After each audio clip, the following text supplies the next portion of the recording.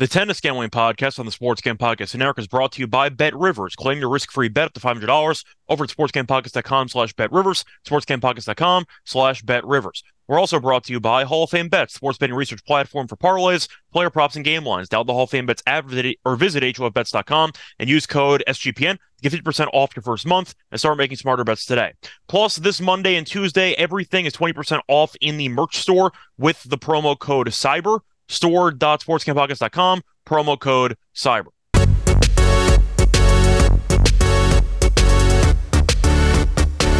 And welcome everybody to the Tennis Gambling Podcast here on the Sports Gambling Podcast Network. It is currently early Tuesday morning, November 28th, and I'm your host, as always, Scott Reichel, once again going solo for this pod. Been a while, nice to be back. Unfortunately, the ATP calendar gave us a built-in break of about a week or so because the final of the ATP Finals, which just so happened to be between Djokovic and Sinner, ended, and then you had no tennis action for about a week. So we are going to be back now for what should be 3 episodes for the final ATP event of the year. It is time to get into the next-gen ATP Finals. So just to be clear about the actual order that the ATP schedule has, they have basically the tour finals between the best players in the world, and then after that, they have I don't want to call it the Rising Stars Challenge, basically, of what like the All-Star Game used to be, or the Rookie Sophomore Challenge, but it's kind of the same idea. They want to give a showcase opportunity to all the young up-and-coming players who are maybe a bit unknown, but you get a chance to learn a bit more about and to watch them play.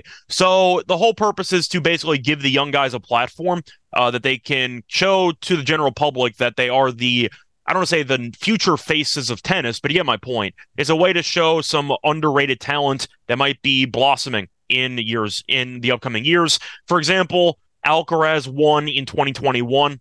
He was still a relative phenom, but you get my point. The point is Alcaraz ended up winning this before he had his massive explosion, so that's a good example. Sinner won it in 2019, Tsitsipas won it in 2018, and you also had Rublev who made a final in 2017. So there has been a decent amount of top 10 talent in this event. At least they turned into top 10 talent, but it was before they had their rise. So it's a nice potentially first taste for a lot of fans to actually experience certain players that they might not be aware of, who might become just, I'd say, staples in the top 10 moving forward. So I'll get into the actual field and I'll get into the overall rules for this event in a second. Before getting to any of that, I do want to recap what happened in the last episode for the final of the ATP Finals. Unfortunately, did go 0-2 with those picks. We thought Djokovic would win, but we did think Sinner would put up more of a fight as Sinner got curb stomped in that match. We had Djokovic over for the team total. Unfortunately, that didn't get there. That was a 12.5, and Sinner got broken immediately in the second set. Had a pretty rough game there in the first set where I believe he was up 40-15, and then he ended up getting broken, and Djokovic did not get broken in the entire match. Sinner had a bunch of chances in the second set to potentially break back and make it interesting, at least for us, because we had the team total over 12.5. Couldn't do it, squandered every chance, and Djokovic eventually won in a pretty convincing scoreline. So picked up a loss there. For the dog, ended up losing as we ended up having Sinner and Djokovic first set over 10.5. That didn't get there either, as I thought there was maybe a slight chance the moment would be too big for Sinner, and it appears that it was, but unfortunately he got broken immediately in the first set, and Djokovic held from that point forward. So went 0-2 there, but Djokovic did win to kind of put a stamp on a dominant year. I'm going to get into the match he played after that, but still, the point is Djokovic won 3 Grand Slam titles, lost in the finals of the other one, and he also won the Masters 1000 in Paris, and he also ended up winning the ATP Finals. That's a hell of a year. I didn't even mention all the other events that he won. That was below the Masters 1000 level, but the point is Djokovic is still clearly head and shoulders above everybody else, and we saw that in the ATP Tour Finals because he was able to beat not just Sinner, but also Alcaraz in straight sets convincingly. So Djokovic, we know, is still in great form. He's not slowing down. He's going for all the records, including Connor's record for most titles. So we'll see what happens, but the point is Djokovic is still Djokovic, and he's not slowed down at all. Now, to get into Sinner, he had a bit of a, once again, disappointing showing, how it was in his home country. He made a great run to make the final, beat Djokovic in the group stage. You can argue that he should have intentionally lost to Rune in the final match to eliminate Djokovic, but he just wanted to go for the win. The point is, Sinner was probably upset about what happened, especially after beating Djokovic earlier in the same event. And then the Davis Cup came around because they faced off in the semifinals, and Djokovic had a chance to send Serbia through to the final. And unfortunately, Djokovic, it was a hell of a match. Djokovic ended up going down a set immediately. Sinner opened up a big lead in the first set, won comfortably. Then Djokovic came back in the second set, won relatively easily.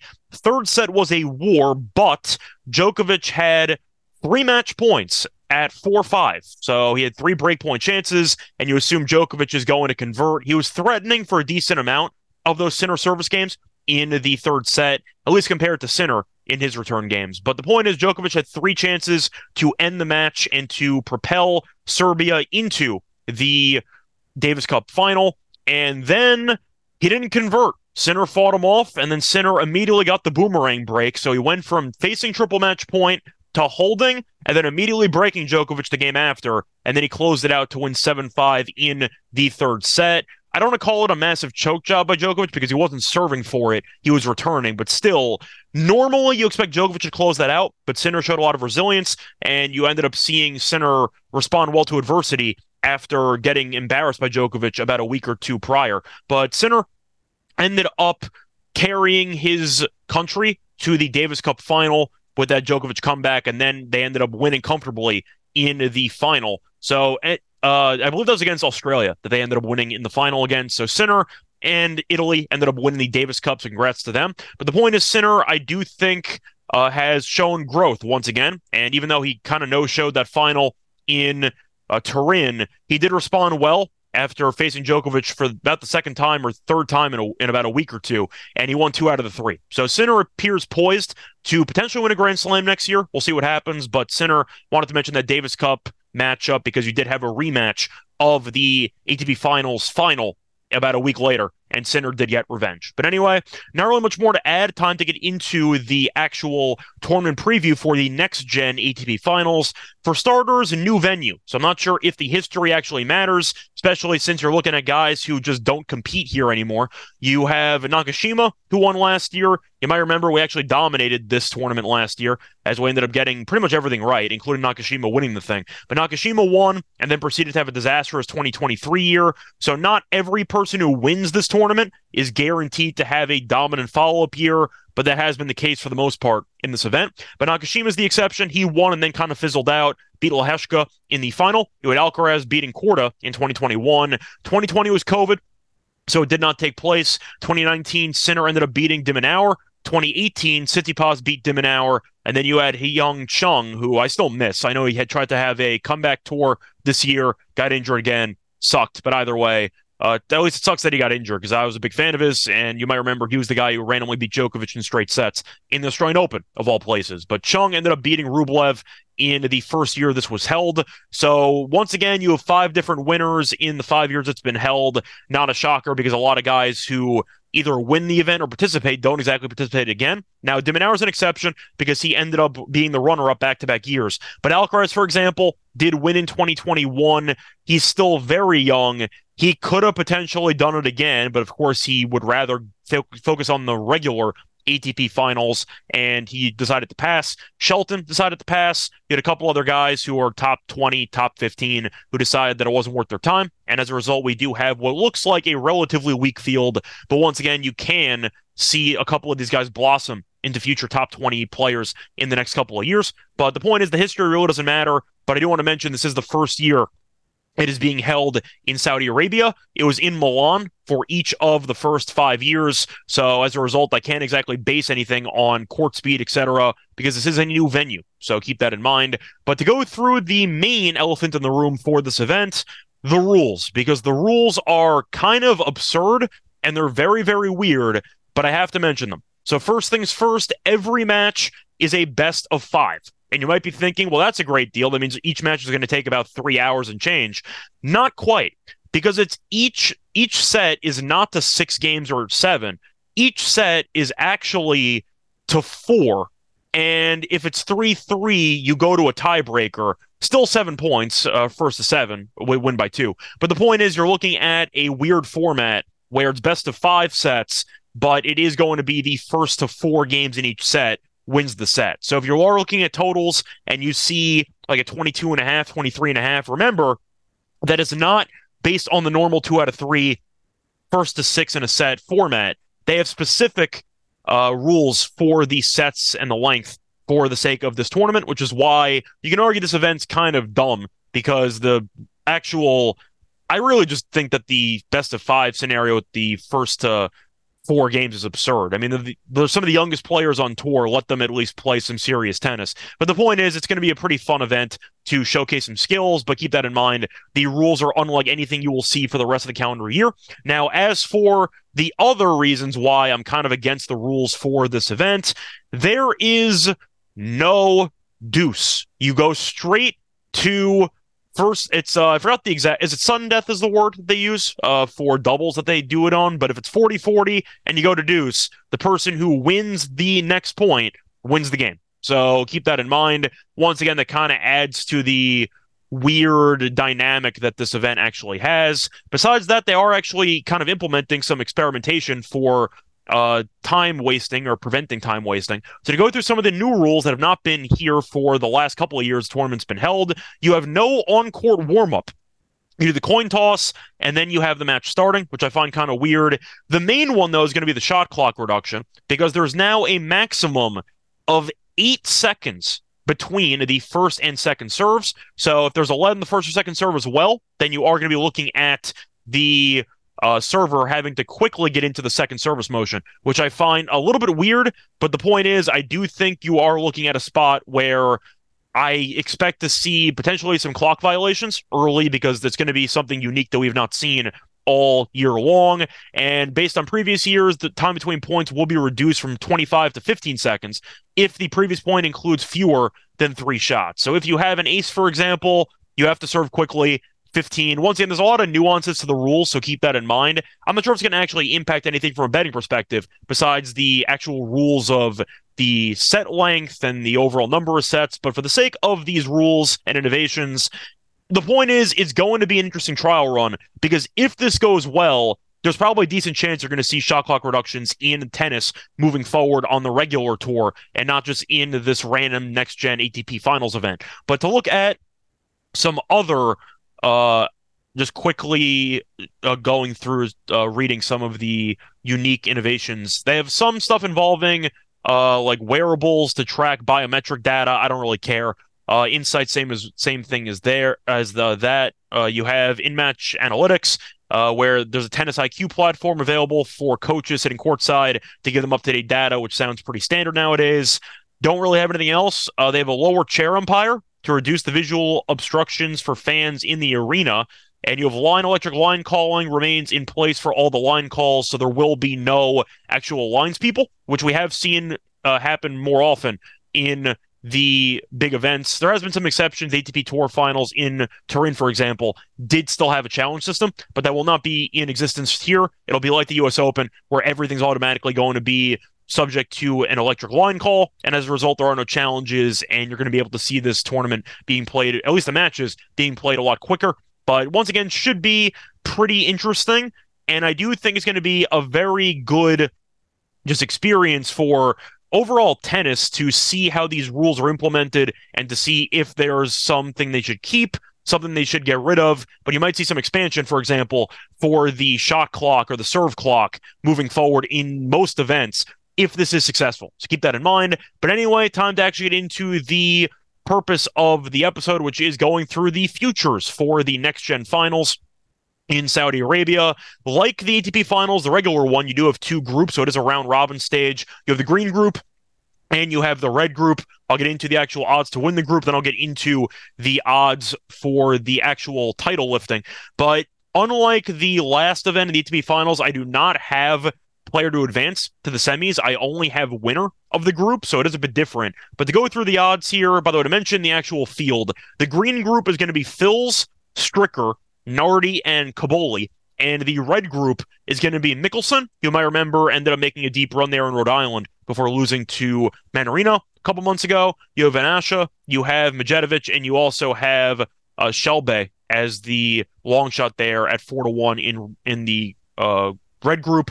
But the point is, you are going to be seeing, I don't want to say it's a relatively top-heavy group, but I think it's pretty telling that a lot of people who listen to the show who don't actively bet qualifiers probably know a lot more about Fils and Stricker than they do know about, for example, Shelby or Kaboli, for example. Maybe you've seen them in passing, or Nardi, for example, guys who have been good on Challenger Circuit, but you have not exactly seen them play that much. This is a good chance to actually see them play against what could be future top 10, 15 guys. If you watch Phil's this year, he's capable of being a serious top 5, top 10 guy as the future face of French tennis. Stricker, we saw make a deep run here last year, and he ended up making a pretty good run in the U.S. Open. So we do know that some of these guys have already shown flashes, but for the most part, you are looking to see them break through in the next couple of years. But to get into the actual groups, starting off with the green group, you have Phil's the favorite at plus 130. You have Stricker at plus 190. You have Nardi at 450. And you have Kaboli at 5-1. Now, Kaboli, I've watched on several occasions.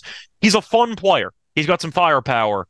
Mostly a clay guy, as far as I'm concerned. So I'm not exactly picking Kaboli, and that's why he's the biggest long shot on the group card. But to look at the favorites here, Phil's we've seen have moments. He hasn't exactly been in great form lately. But once again, the issue that you have trying to balance out is recent form versus strength of competition. Because you're looking at some guys, for example, you're looking at Nardi, who's been in great form in challenger level recently. The problem is it's challenger level, so now he's going to have to step up in competition. So I'm not sure if I can immediately pencil him in as being a serious dark horse candidate or not, if a lot of his recent success is based on weaker opponents. For example, Phil's is currently ranked 36th in the ATP level. But to go through the recent performances from Nardi, he ended up winning a title in Matsuyama, beat Taro Daniel in the final. Then he made it a pretty deep run in Kobe, Japan.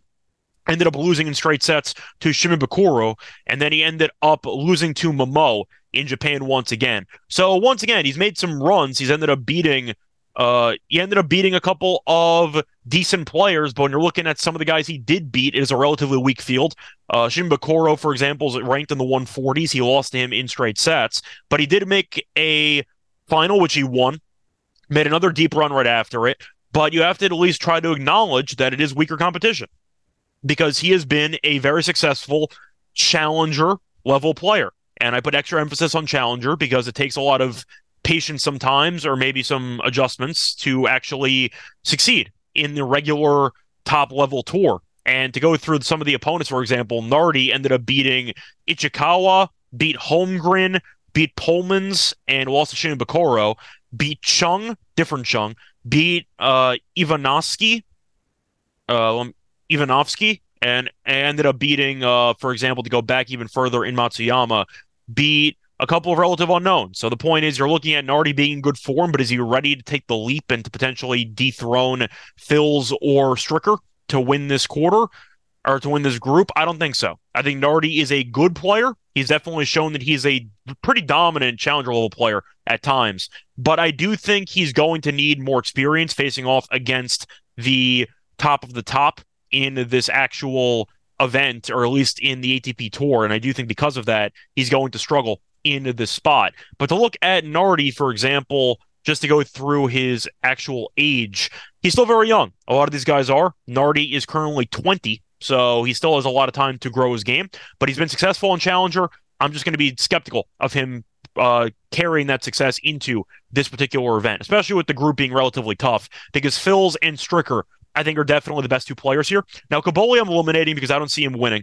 I think he's easily the fourth best player in this group, which means he's the worst player. I'm just being generous based on the wording. But I do think Stricker is pretty live to win this at plus 190. We gave him out to win the group last year, and he did. And a big reason why we did it is because we know he's a good server. And the fact is, a reminder that each set is going to be to 4 games. And at 3-3, you go to a tiebreaker. And what happened last year was Stricker kept holding, and he kept winning tiebreaks. And as a result, he ended up winning the group. So I do think that's a pretty reasonable outcome once again for this quarter for Stricker, where he doesn't exactly do much breaking, but the lefty serve, which is unique, the underrated net skills, can do enough to keep opponents off guard, shorten the points, and potentially steal some sets in breakers. And I do think because of that, I think Stricker is pretty live at plus 190, especially with the experience, because he did end up participating here last year, or at least in this event, different venue, ended up losing to Leheshka in the semis, but at least he made it out of the group, and he was very successful. So I do think looking at this overall spot,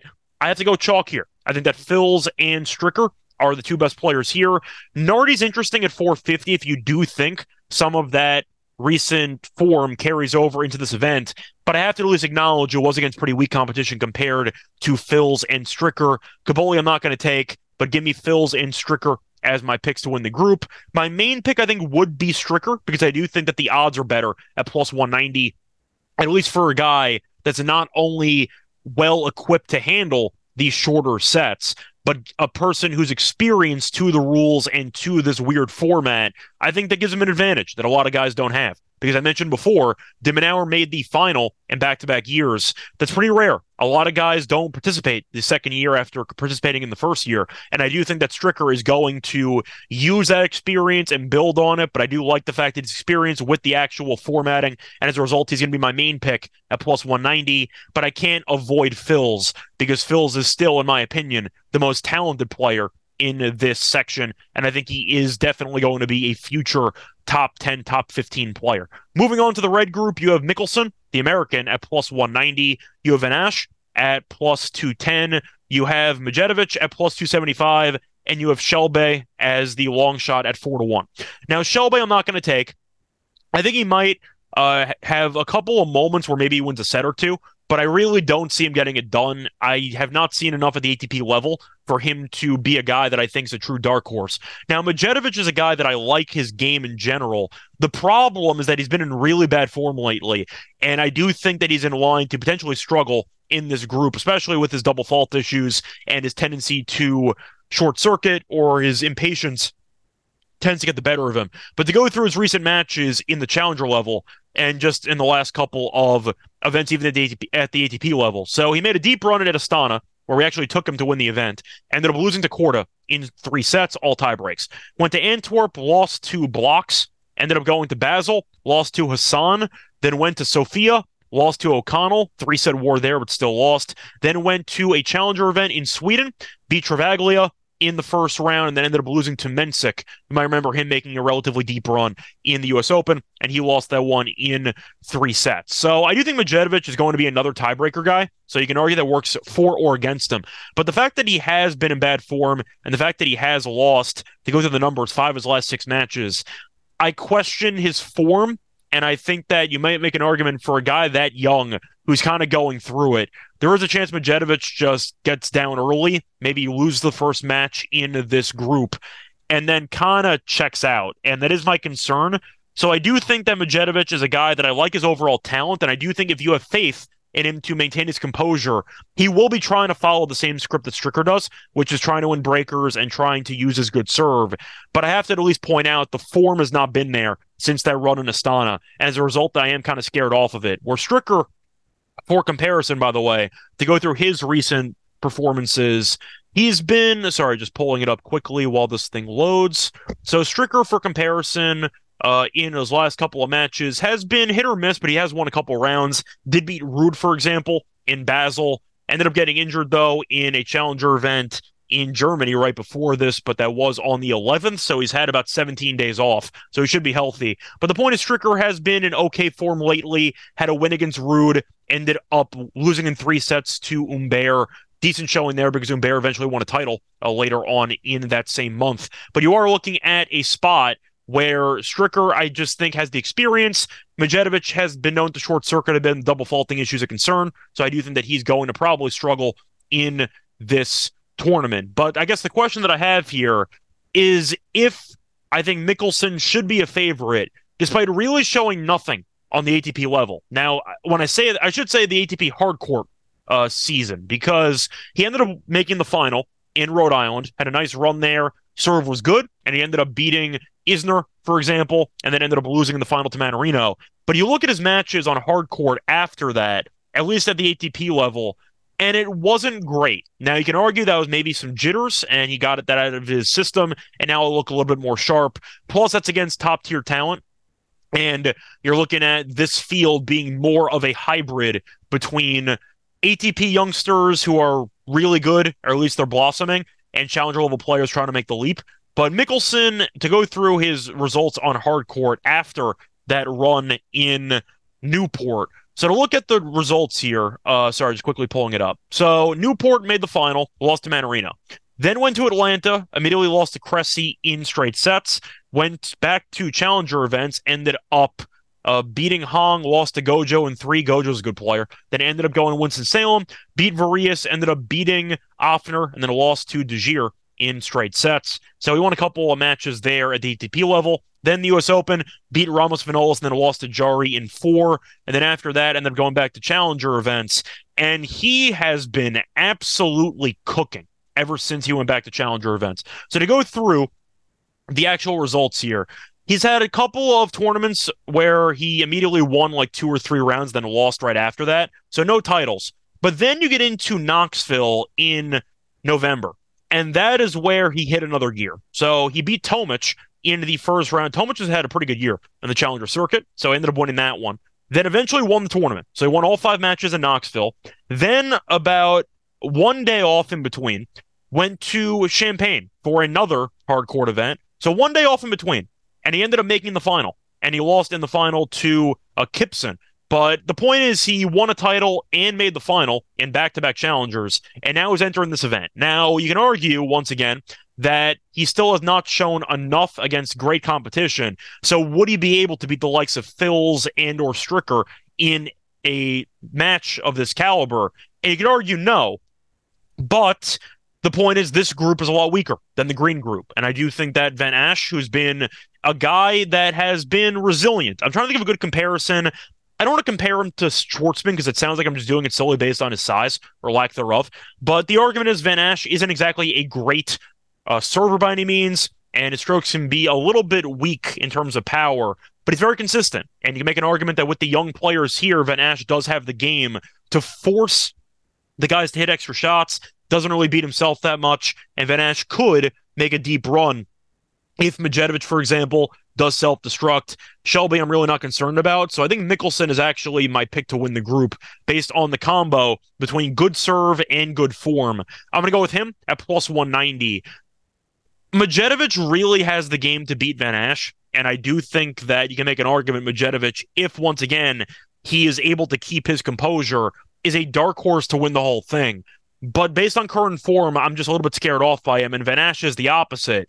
The upside isn't always there, but the consistency is. So the question is, do I really feel great about taking the consistent guy with less upside to win the group, or taking the guy with the good serve who's volatile to actually get the job done? I want to quickly look at Van Asch's form recently. I know it's definitely been better than Medjedovic's, but I want to compare.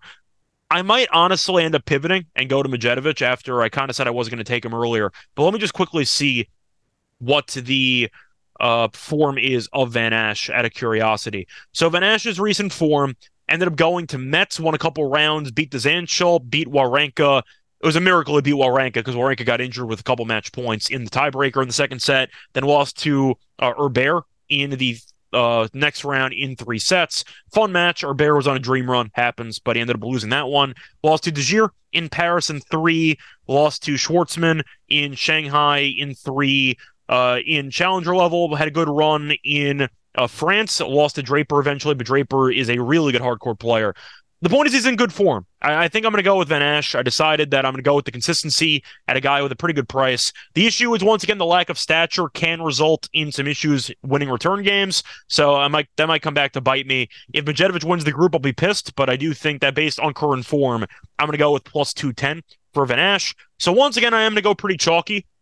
I wasn't trying to do that, but I do think there is some talent disparity between the top 2 in the green group, a pretty substantial margin between Fils and Stricker to Nardi and to Caboli. Red group's interesting. Mickelson's my pick, but once again, he is kind of unproven, so you can make an argument that he might struggle or at least lose a couple heartbreakers. But I do think his game is peaking at the right time, and I do think that he's going to be a future top 20 guy in American tennis, so I think that he's going to be my pick.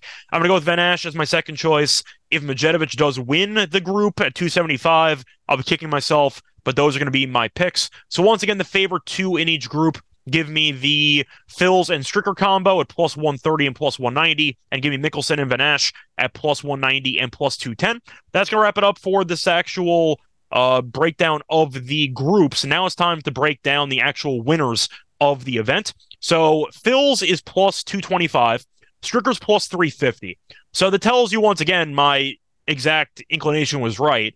that these two players in the same group are easily the best two players here. And I do think personally, whoever wins the Phils and Stricker, I can't even say wins the group because both of them can still get in. You can still you can still make it to the next round without winning the group. But I do think that Phils or Stricker is going to win this event.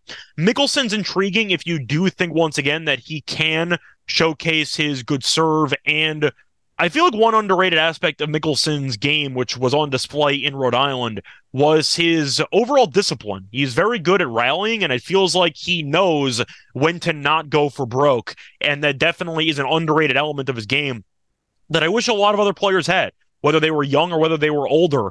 A lot of guys seem to punch shots when the rally gets long.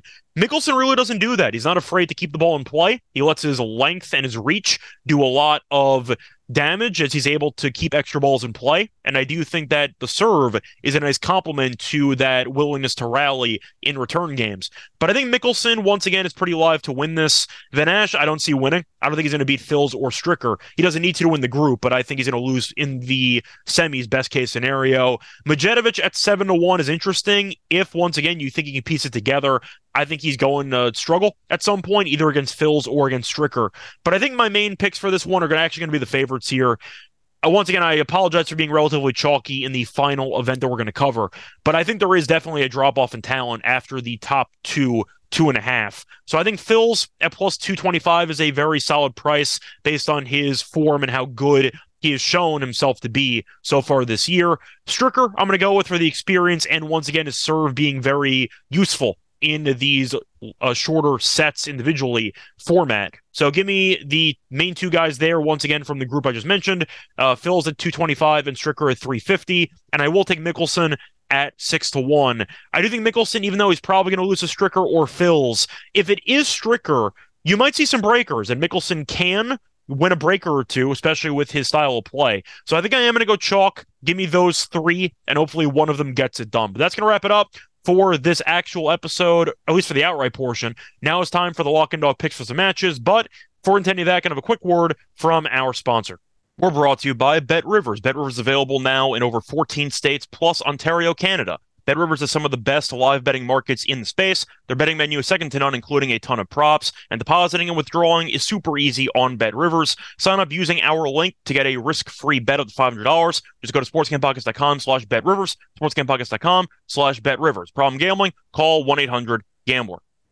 We're also brought to you by Underdog Fantasy. Underdog Fantasy has a way to play alongside your favorite fantasy players all season long. NFL, NBA, NHL, college basketball, and college football. Simply pick higher or lower on your favorite players' fantasy stats and cash in. So watch along, make your picks, and maybe make a little money over on Underdog's mobile app or website, underdogfantasy.com. When you sign up, remember to use the promo code SGPN. Underdog will double your first deposit up to $100. So Underdog Fantasy, promo code SGPN.